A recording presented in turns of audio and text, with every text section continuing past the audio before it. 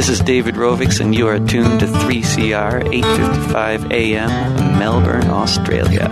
Step 3 is finding there's a tactic when everyone believes it could be true. That if all the people work collectively, there just might be something we can do, and everything can change. Beyond Zero is a not-for-profit research and education organisation. We design blueprints for a zero-emissions economy. As climate change becomes more apparent, leaders will use these well-researched plans that show a transition is possible from a 19th century fossil fuel-based economy with its climate-changing emissions to a zero-emissions 21st century. Check out our website for reports on zero-emissions energy, zero-emissions buildings, and zero-emissions high-speed rail. Podcasts of our talks with a who's who of climate change action are all available at Beyond Zero Emissions. If you have some ideas for this show, contact us at radioteam@beyondzeroemissions.org. Robert Mann asks the questions tonight. He's speaking to his friend Clive Hamilton at the State Library of Victoria. Are these men climate scientists or no? But we need their political wisdom now as much as we need more climate science. They report on the rapidly changing political awareness that we need to survive and the new possibilities that are opening up. Robert Mann is a political scientist and Clive Hamilton is a professor of ethics, and so they talk about what happened at the Paris Climate Conference in 2015. They talk about the Kyoto Agreement in Copenhagen, leading up the historical process that got us this far. But also Clive Hamilton talks about the side events at Paris, which are very impressive, representing Blockadia, the people who are out there protesting against coal and gas projects, oil projects. They represent a business at the conference, and Climate Action, whose symbol was the red line. Here and no further for coal, oil and gas. You might have seen photos of that red line. It's a big red ribbon that they took also up to the Pilliga forest, to represent that these projects have now passed their use-by date and must not be continued. Everyone knows we are still on a path to 4 degrees of warming or more, even if all the pledges made at Paris were kept. Some of the scientists there, like James Hansen and Kevin Anderson, called for dramatic cuts now.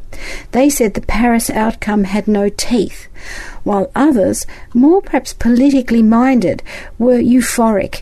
They said the real work begins now and the foundation stone has been laid. Robert Mann probes for answers about all this. What will we do if countries don't live up to their targets? What if population stress and famine cause one country or another to launch a quick fix of geoengineering to cool the biosphere, and to hell with the consequences? Also, is Australia completely disconnected from global thinking?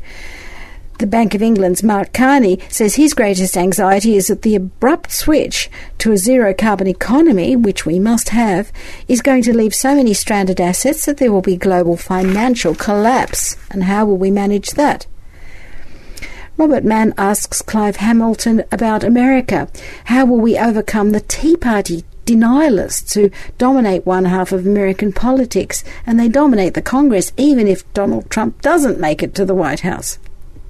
And how we, in Australia, can respect either of our big political parties when they keep promoting the export of coal and gas, which is pushing the climate to tipping points. If you feel helpless seeing the massive coral bleaching that's been happening right now in the Barrier Reef, dramatising for us what a tipping point really looks like, then listen to this magnificent conversation about the political process to pull ourselves back from that brink. Pleasure for me to have convinced a good friend of mine, Clive Hamilton, to come here tonight. Clive had a very important impact on me when, much too late in the piece, I suddenly realised that climate change was an issue larger than any that I'd ever thought about, and he has been following climate change for at least, I'd say, 20 years or longer. And he was my first choice when I was thinking about doing something after Paris, because there's no one literally no one in Australia whose judgment and whose honesty I value more highly. So thank you for coming, Clive. I've got a series of questions. They're big questions. If this continues, if carbon dioxide continues to increase in the atmosphere alongside other greenhouse gases, portrait of what's going to happen to our planet. The commitments that various countries have made leading into Paris would, if honoured, see warming limited to 3 degrees. If those commitments aren't honoured, then we're perhaps looking at a world warming by 4 degrees. But when I talk in those terms of degrees, it's actually very misleading, because the world, even if it were committed and did all the actions it wanted to do, could not limit warming to 3 degrees. Because once you get beyond 2 degrees, and possibly even at, not possibly, but quite likely even at 2 degrees of warming, you essentially lose control of the climate system, because the climate system will cross a number of tipping points, and the ones most often mentioned, the big tipping points, are the melting of the Greenland ice sheet and the melting of the West Antarctic ice sheet, vast masses of ice that once they start melting, you can't stop them. And over centuries, they will continue to melt until they're all gone. And the melting of those ice sheets will have a profound impact on the climate. And this is why climate change is, of course, profoundly unlike every other environmental issue that has come before. Because the greenhouse gases we put into the atmosphere now, particularly carbon dioxide, they stay there, or at least they stay in the Earth system. They're mobilised in the Earth system, whether the carbon dioxide stays in the atmosphere or in the oceans or possibly in the biosphere. And so if we go beyond 2 degrees, and certainly if we go to 3 degrees, then we'll almost certainly go to 4 degrees and beyond. And then we're kind of off the scale. I mean, some people say, well, you know, in 5 hours' time it's going to be 4 degrees cooler, you know, what are you worried about? But in fact, during the last ice age, when New York was a mile under ice, the Earth was 5 degrees cooler than it is now, or was at pre-industrial levels. So these temperature changes represent a massive change in the climate system and therefore the functioning of the Earth system. That's why climate scientists are so anxious, because we are losing control of the climate system. We're aiming to limit warming to 2 degrees, but there's good evidence that the warming already at 1.6 degrees, and we're probably locked in 2.4 degrees, so we really are in deep trouble. And of course, with those kinds of warmings, 2.4, 3 degrees, you get all that catalogue of catastrophes which will in time make large parts of the Earth uninhabitable, and all of the kind of geopolitical consequences that would follow. Yes. What did Kyoto try to do? And I think you'd agree, why did it fail? Well, Kyoto was a protocol to the kind of mother convention, the framework convention signed in 1992. Kyoto was a protocol to it in 1997, which was legally binding on all the signatories, or at least those countries that ratified it, and imposed a legally binding obligation on rich countries to reduce their greenhouse gas emissions by certain negotiated amounts. Well, actually, in Australia, allowed Australia to increase its greenhouse gas emissions, one of only 2 countries that managed to secure that. Developing countries had other lesser obligations. The United States refused to ratify the convention, which wasn't a great surprise. And then Australia too decided, the Howard government decided, I think it was in 2002, that although that government had agreed at Kyoto in 1997 to commit to it, decided to repudiate that. The protocol did actually come into force. It was Russia, I think, that ratified it, that made it enter into force, I think in 2005. But by then it was a dead duck. And there are a lot of reasons why it didn't work. But let me just make this comment, that certainly I've completely changed my understanding of international politics and what is possible under international law as a result of Kyoto and its failure to follow through with the really quite bold and in a way utopian ambitions of that protocol. And the years since perhaps the early 2000s, certainly the mid-2000s, have been a groping by the international community towards some other kind of treaty. And so there was a major shift from legally binding obligations to what is known and what is now embedded in the Paris Agreement as a pledge and review system. Summarise that what you think to be the most important agreements that were cheered by Al Gore and by Nicholas Stern and others. Well, they not only cheered, they hugged each other and kissed each other. It was an extraordinary scenes. It was euphoria in the hall and thereafter, and the contrast was very, very profound with Copenhagen. I have to say, you were there. I was there, but not in the hall, I should say, when the final gavel came down. That was kind of official delegates only. But Copenhagen 2009 was when kind of everything collapsed. It was a disaster from every point of view. And everyone involved in climate change, nationally and internationally, I think it's probably true to say, went into a very deep depression for some 6 or 12 months and gradually dragged themselves back.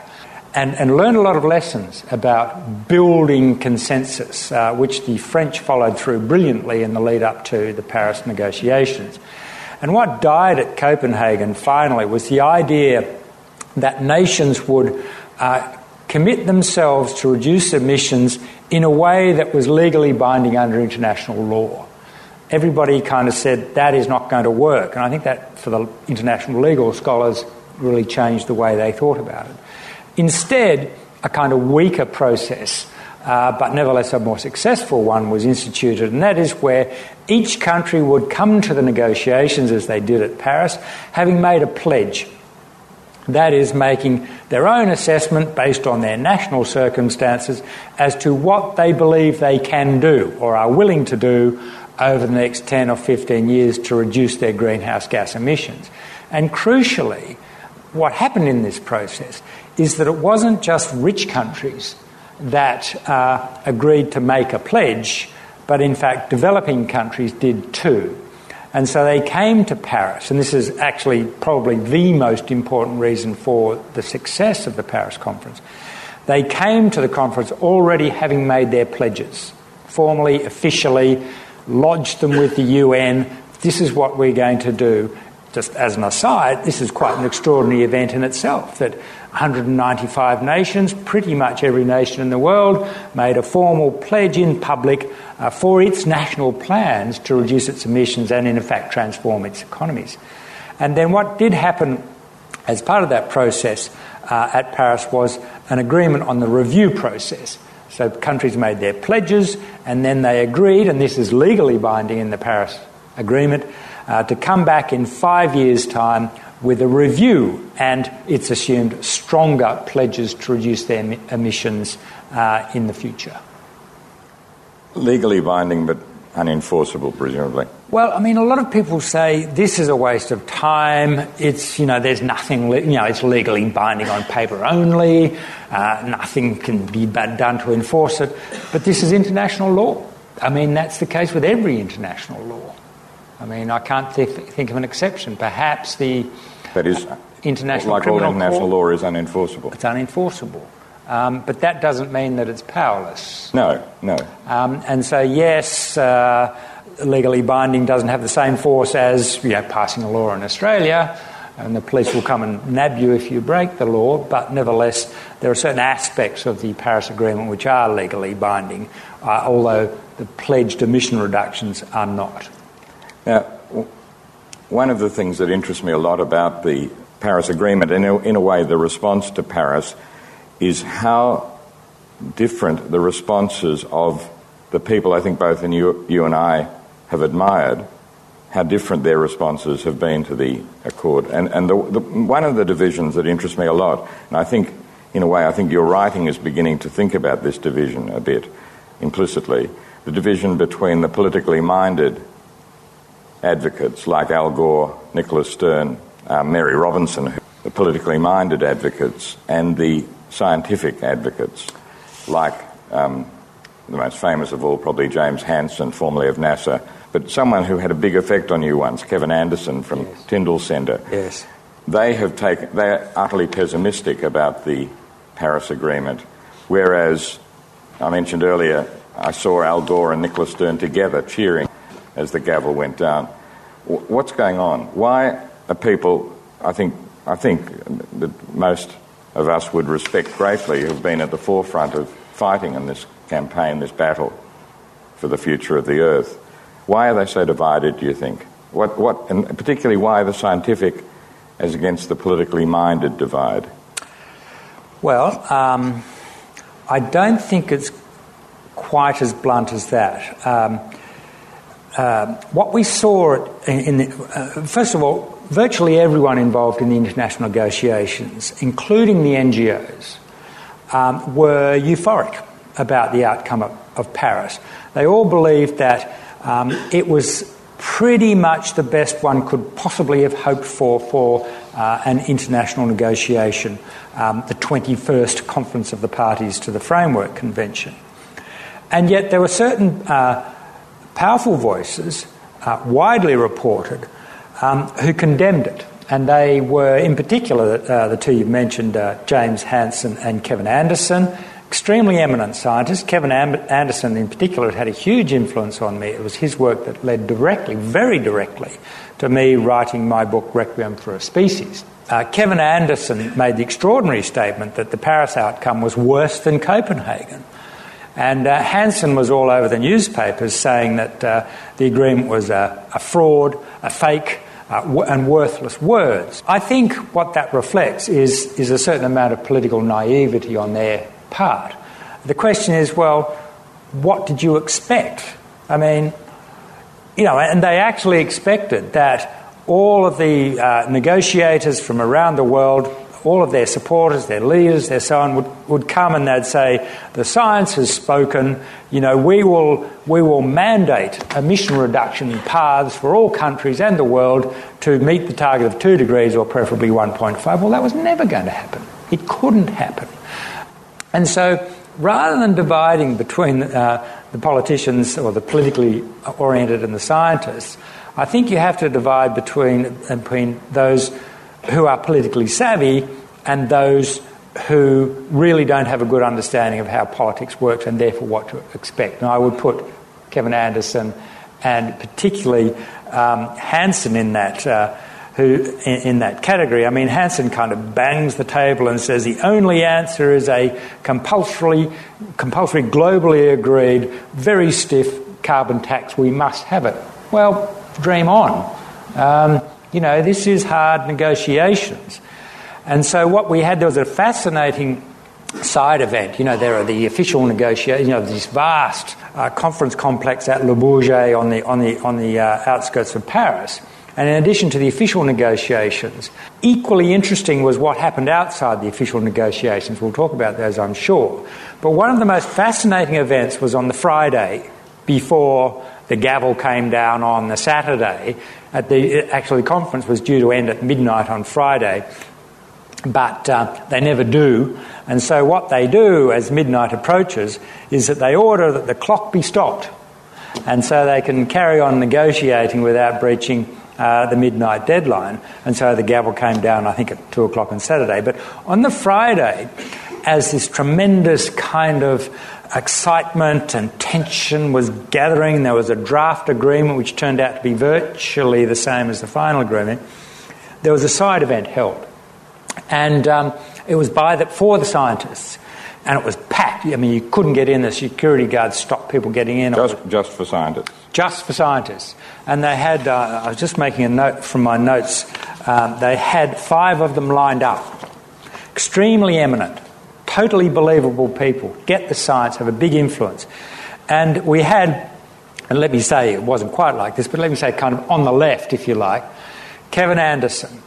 And Kevin was saying things that this agreement has no teeth, it's worse than Copenhagen, we must have dramatic cuts now.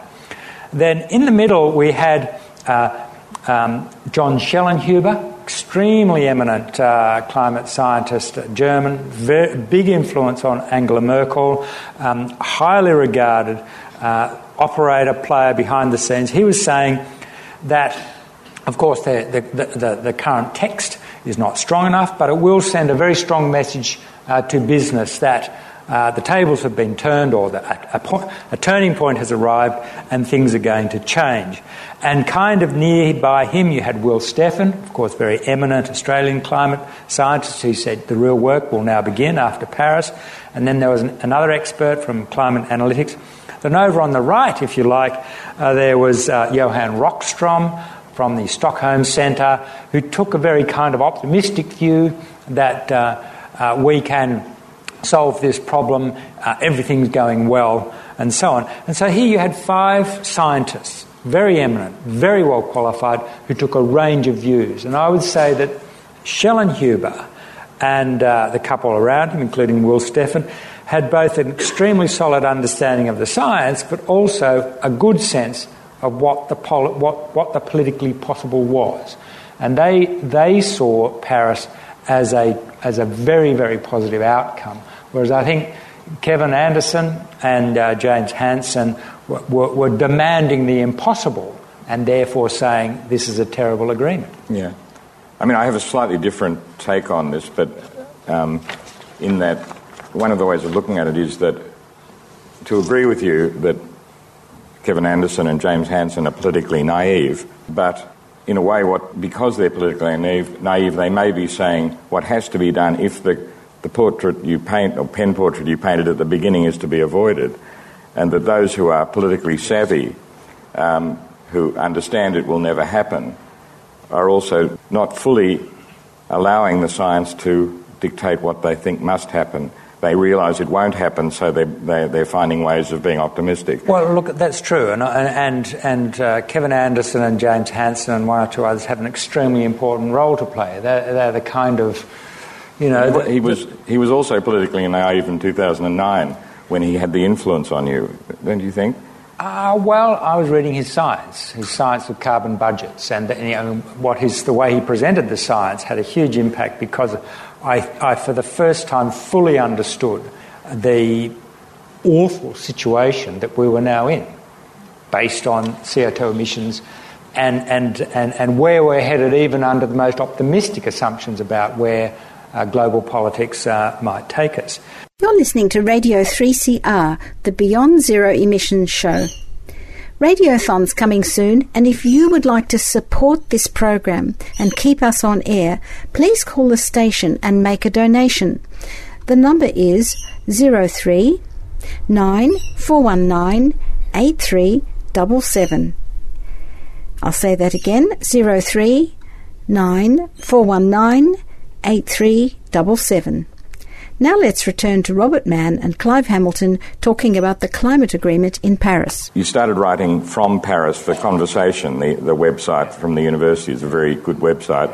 And there I was surprised to see a new Clive Hamilton who was reasonably optimistic about the future after Requiem for a Species, which probably was a book that had a very large effect on many people, including very eminent people, because you faced, you know, what was really a very dark future, and you faced it, I think, more honestly than anyone else has. But I was impressed with the arguments you began to put in the Conversation, and I wonder if you could reprise them here and talk a little bit about the change in you in regard to this. Yeah. Well, first of all, I mean, I certainly haven't done any kind of volte-face, and my comments on what we're looking at down the track and the amount of warming and our inability to set the thermometer at, 3 degrees or even 2.5 degrees, because the Earth system will have crossed tipping points over which we have no control. They're just too big and too massive, and they operate on a century's timescale, millennial timescales. But what I saw at Paris, and of course we all went there still with this kind of dreadful shadow of Copenhagen hanging over us and the prospect of a catastrophic failure once more. What I saw at Paris was really something I didn't expect at all. I mean, one was the agreement itself. But what actually impressed me a lot more, or had a greater impression on me, was what was happening outside of the official negotiations.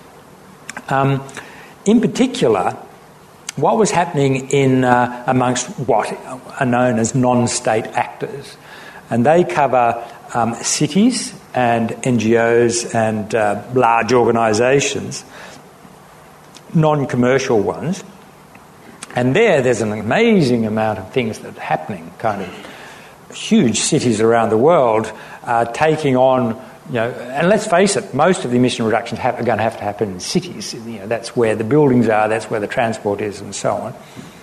But in a way more impressive to me was, I'm a pretty close observer and quite a cynical one, I have to say, of the business community. I mean, I'm ashamed to admit it, 10, 12 years ago, I half believed at least, that when BP rebranded itself as Beyond Petroleum, I thought this was something really important that was, did signal something extremely significant in the oil industry. What a fool I was. When BP started to drill in the Arctic and, buy up every oil well and gas facility it possibly could, it was a desperately cynical PR exercise by BP. But what I saw at Le Bourget was really something quite different.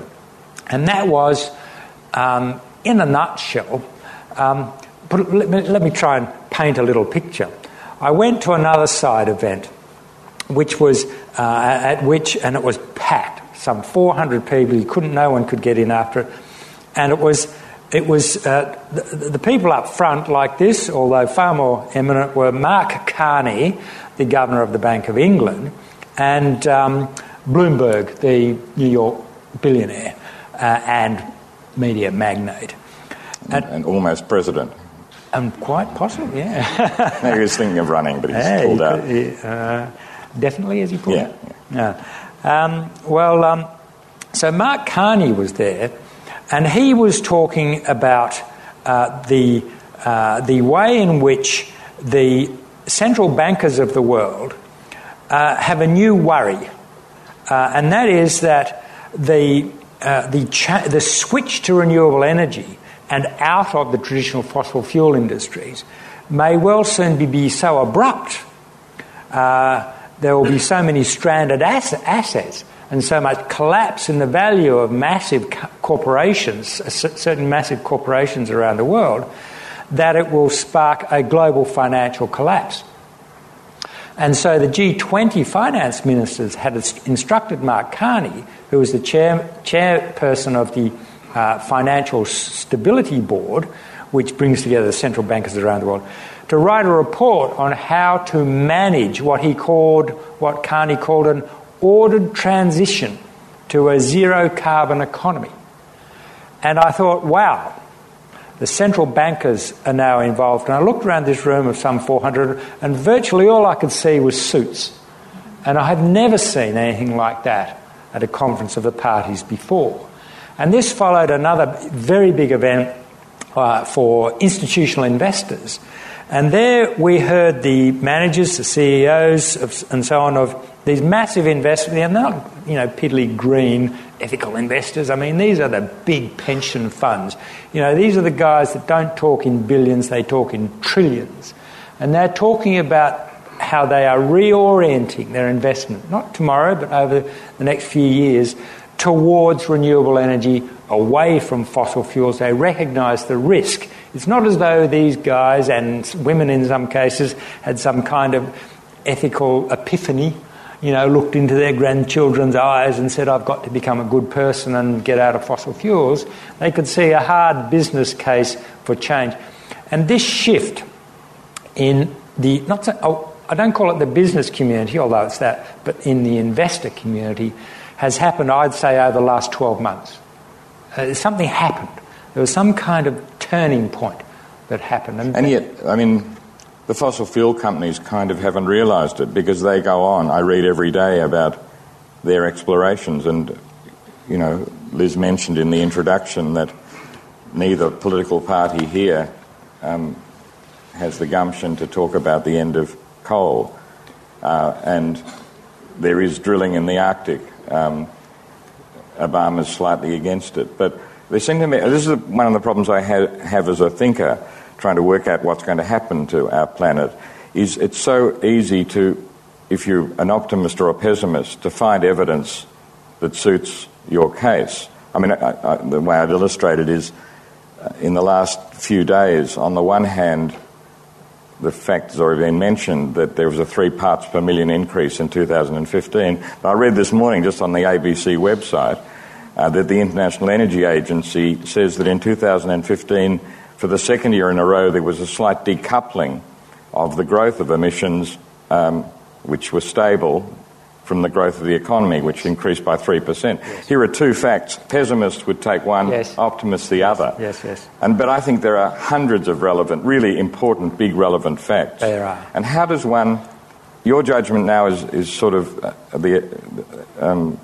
is on these meetings in Paris, which I was very interested in hearing about and which have a strong effect on me. But there are other kinds of important facts, like I read every morning about the work of the fossil fuel corporations, and not one government has yet, as far as I can see, said to a fossil fuel corporation, stop, we won't allow you to explore or exploit the fossil fuel resources. Well, how does one form judgment when the possibility of pessimism or optimism is so omnipresent, as it were? Well, I think this is why my view has shifted somewhat, because I think the world has changed. And I think, at last, after watching this and being engaged in it for 20 years, I get the sense that new possibilities have opened up. I mean, there are obviously other things happening as well, one of which, well, 2 of the most important are the dramatic decline in the cost of renewables, and the other is the extraordinary transformation of China's position. And China, in a way, is by far the most important player now. I mean, they screwed the world at Copenhagen. Now China is leading the world. I mean, it's not quite as simple as that. So we're in this kind of point of transition, and we're going to have a whole lot of conflicting information, conflicting data, which is very hard to sort through.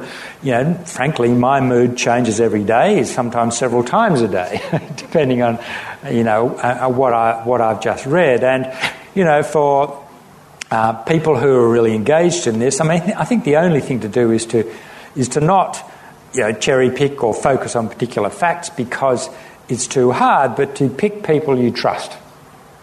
People who have a really good, solid understanding of the science, who are intimately engaged in this, who also understand the politics of it, and also understand, the business operations of business. And so the people I read, I read a lot of people, but the ones whom I take most notice of are people like Joe Romm at Climate Progress, Dave Roberts at Vox, and Mark Hertsgaard at Nation. I mean, 3 Americans, but kind of at the heart of the beast. And these are just 3 analysts who I find have a really fantastic grasp. I mean, they shift their views, particularly Dave Roberts, who's a very kind of honest person who says, I'm confused, and I like that.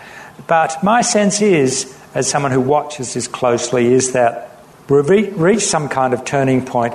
And this gives in me a sense that it is possible, for the first time it's possible, that we could limit warming, say, to 2.5 degrees, if we're lucky. I mean, in Requiem for a Species, I was saying if we're lucky, we'll limit it to 4 degrees.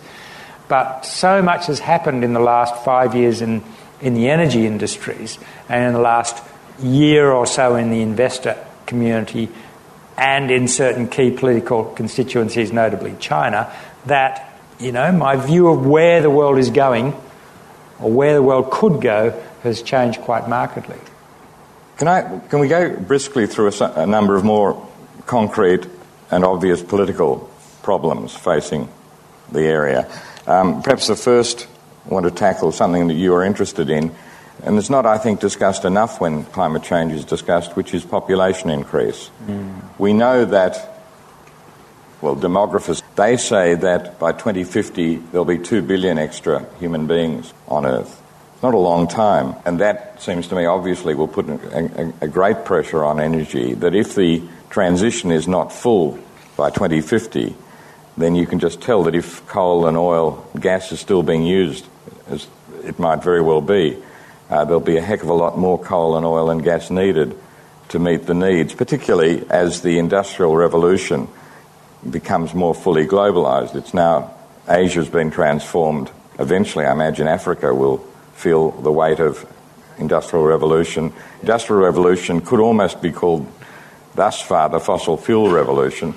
But what will 2 billion extra people do you think?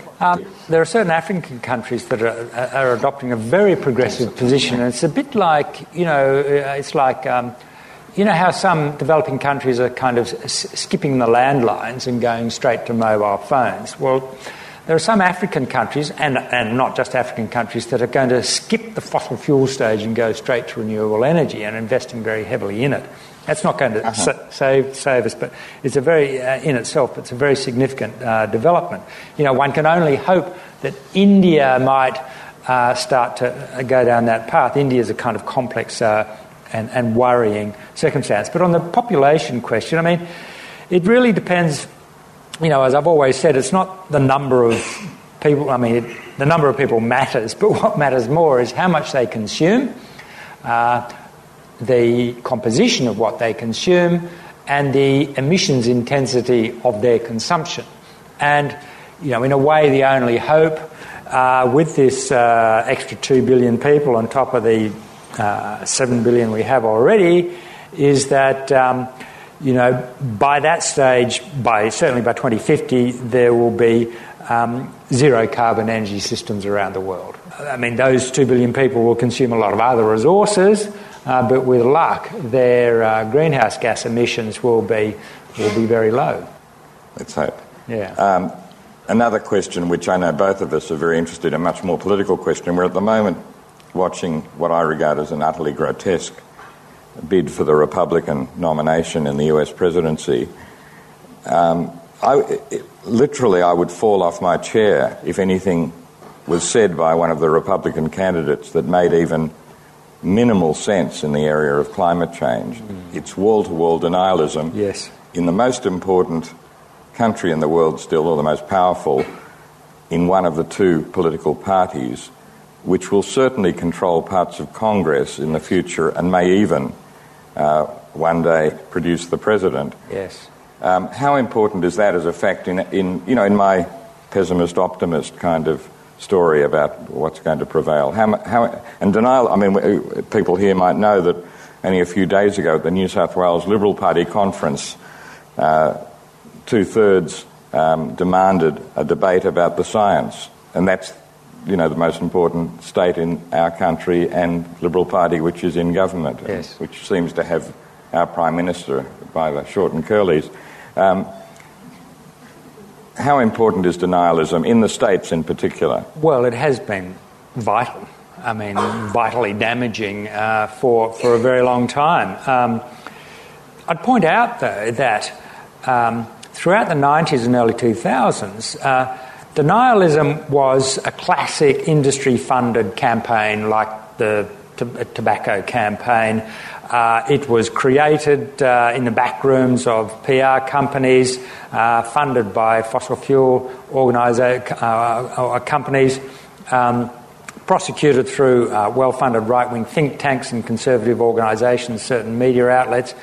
And it only became a kind of mass movement, as it were, when that industry-funded, particularly Exxon-funded, climate denial campaign was taken up by the Tea Party. And so as late as around about 2010, Sarah Palin was saying, we should have an emissions trading system. So it's a very kind of recent phenomenon. But as you know, it's a cultural phenomenon. It's a marker of one's political and social cultural position. But what's happening, we could talk about that forever, but what's, I think, more interesting is that the world is finding ways of going around it.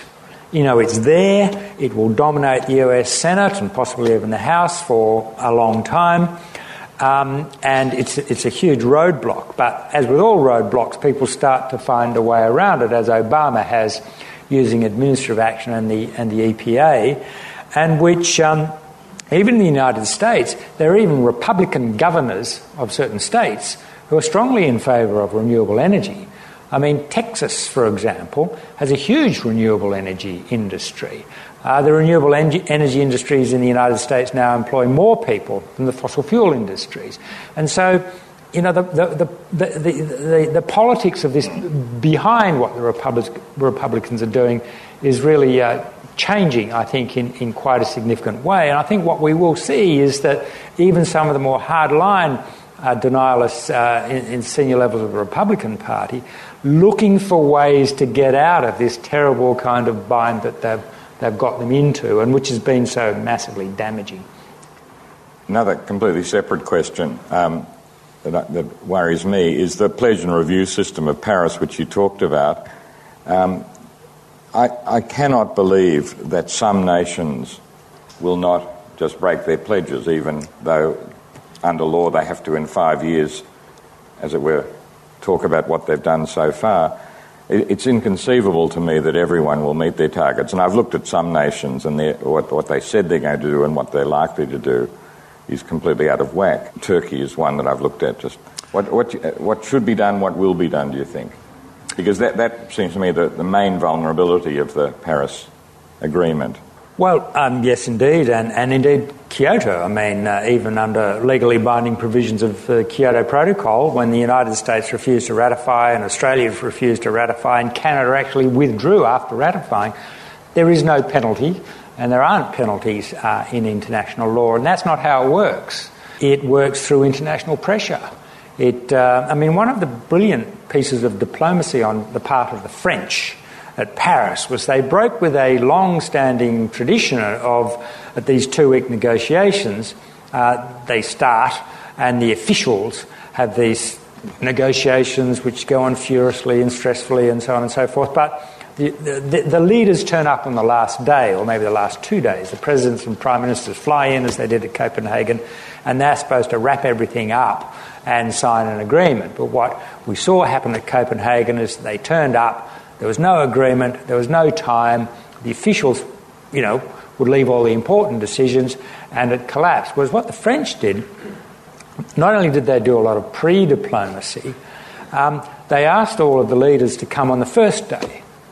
And all of the leaders came on the first day, and every one of them had 6 minutes to make a statement that actually had to have 2 plenaries so that they could all get an opportunity to talk. And every last one of them got up there and made grand statements about how committed they were, how this was important for the future of humanity, and how their nation was committed to the process, and so on. And this sent a very strong message to the officials, who then, for the rest of the 2 weeks, negotiated. And so I think this process, this pressure on nations to do the right thing is very, very strong. But there's also, as I keep stressing more and more now, there's more going on. There's a massive transformation happening within the global community.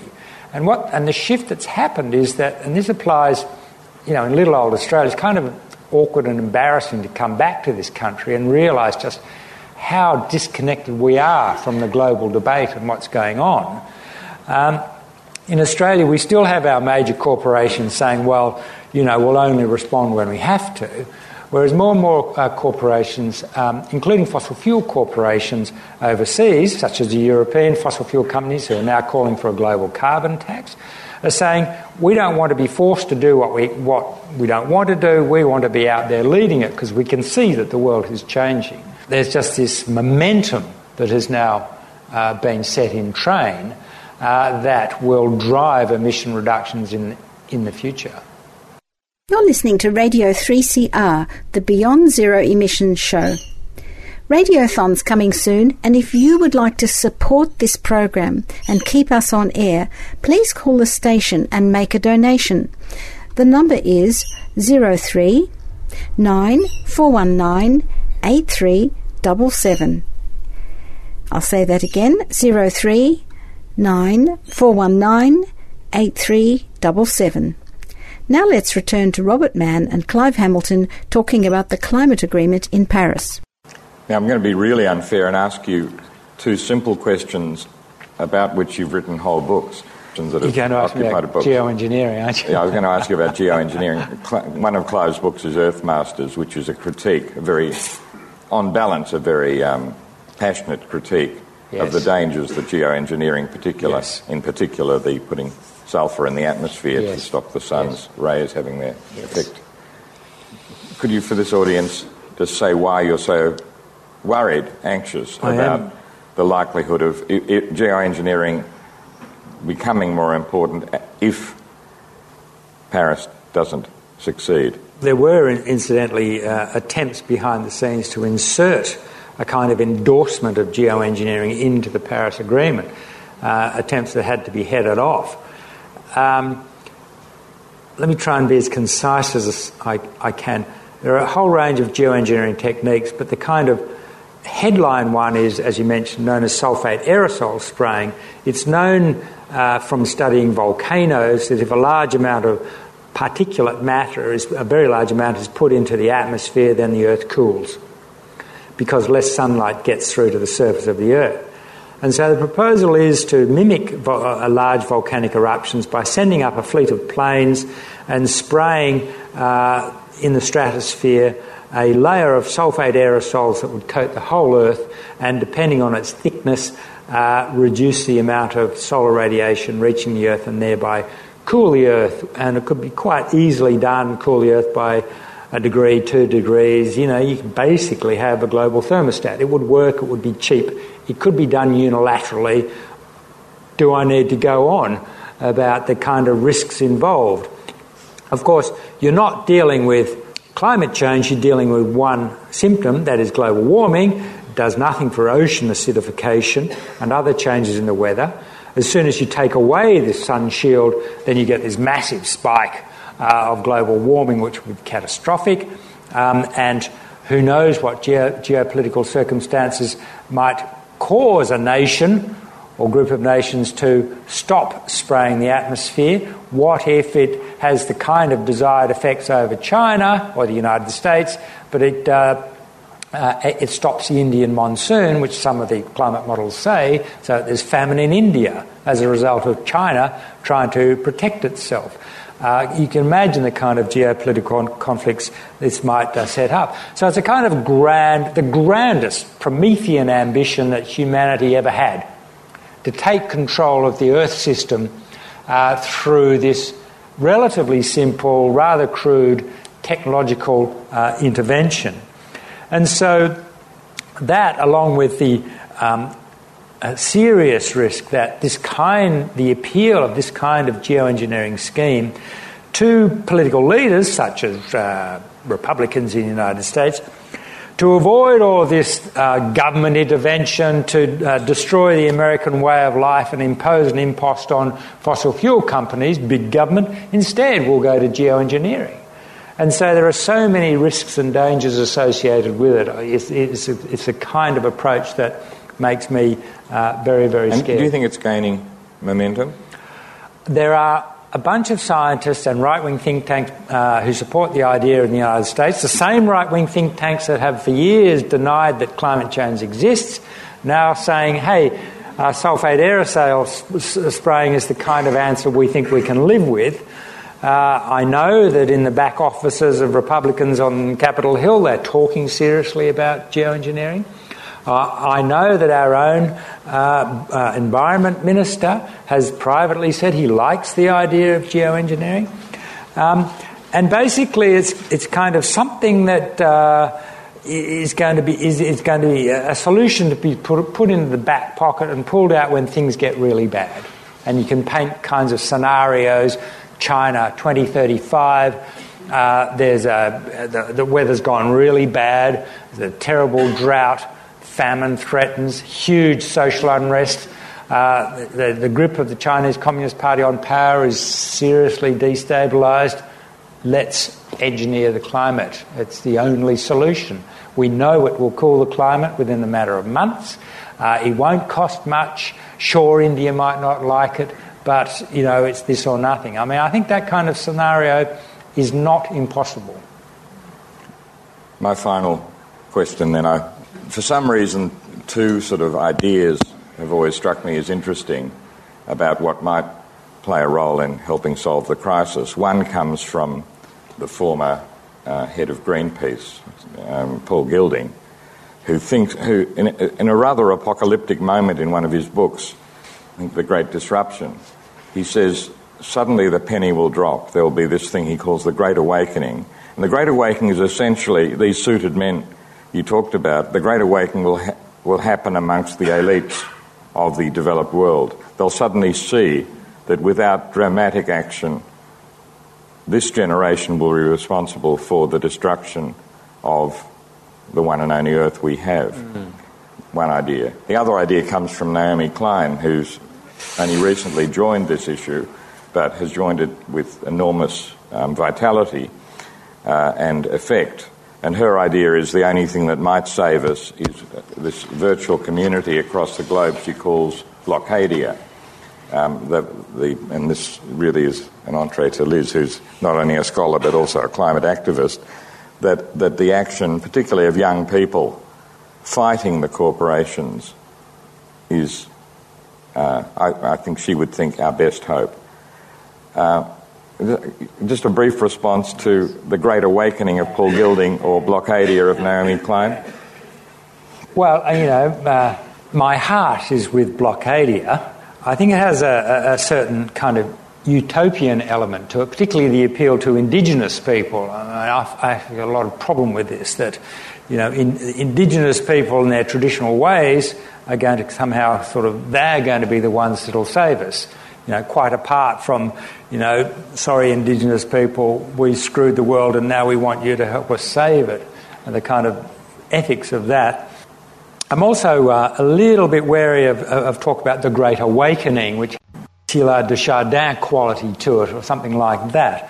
But if the Great Awakening is interpreted in terms of the suits that I talked about, who turned up at Le Bourget in droves because, they came out of their glass offices in the city or in Wall Street or Shanghai and came to Paris for the first time and said, this climate change problem is not a side issue that we that green bonds will deal with. This actually affects our core business. We can now see, and they've only seen it, I'd suggest, in most of them in the last year or two at most.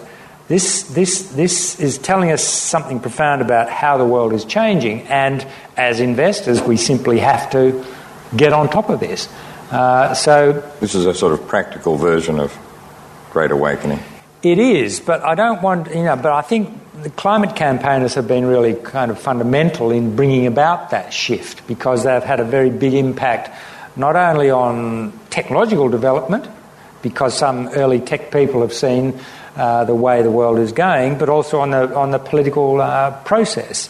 And so the NGOs have fought, the climate campaigners in all their various stripes have fought a very long and mostly very dispiriting, but at times hopeful and effective campaign.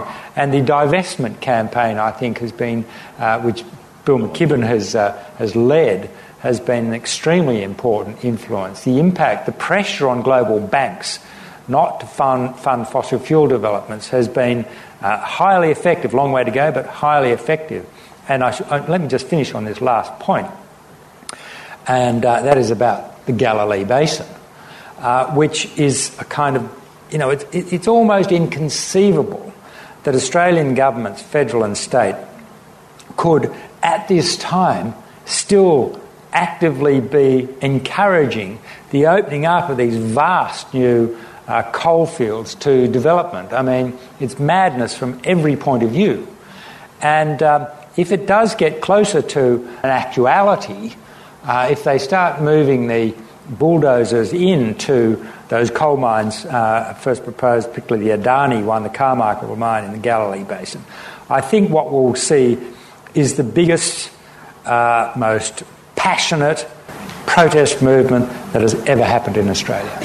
You are, of course, listening to the Beyond Zero Emissions Show, and that talk was a talk with Clive Hamilton and Robert Mann entitled Hope at Last, Prospects for the Planet After Paris. That talk was held at the State Library on the 30th of March, and if you have not heard of Clive Hamilton and Robert Mann, Clive Hamilton is a Professor of Public Ethics at the Centre for Applied Philosophy and Public Ethics, a member of the Climate Change Authority, and the author of 3 books on climate change. Robert Mann is an Emeritus Professor of Politics and Vice-Chancellor's Fellow at La Trobe Universities. His books include Left, Right, Left and Making Trouble. We here at Beyond Zero Emissions also heartily recommend to you a protest action in Newcastle, which is being held from the week from May the 4th to May the 15th. During this period, there are going to be major actions in at least 15 countries around the world to raise the awareness of needing to keep coal, gas and oil in the ground, as you, our listeners, are, of course, acutely aware.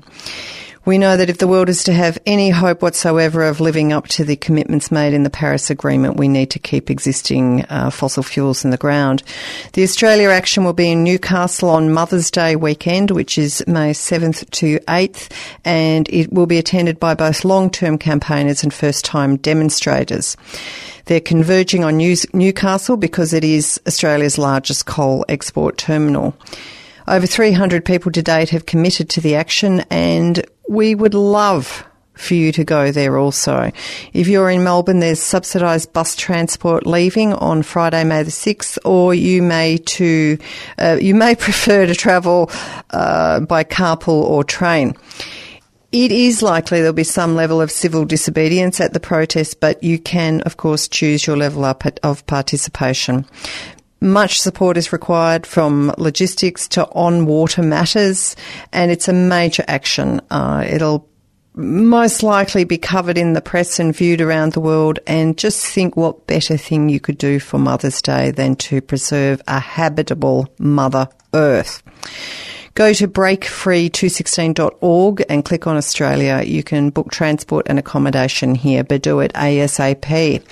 Now, I think that's about all that we have for tonight. Thanks to our fabulous team of volunteers who keep this show on the air and the Friday morning show week after week to bring to you an insight that the mainstream media does not always. 3CR would love for you to show your appreciation through a subscription or a donation, mentioning, of course, the BZE show as one of your favourite shows if you happen to do so. Thanks very much to Roger on podcast, Teddy on promo, Jodie for her social media efforts. My name is Jane. I've been on the panel, and many thanks to our producer, Viv. Stay tuned for Save Albert Park.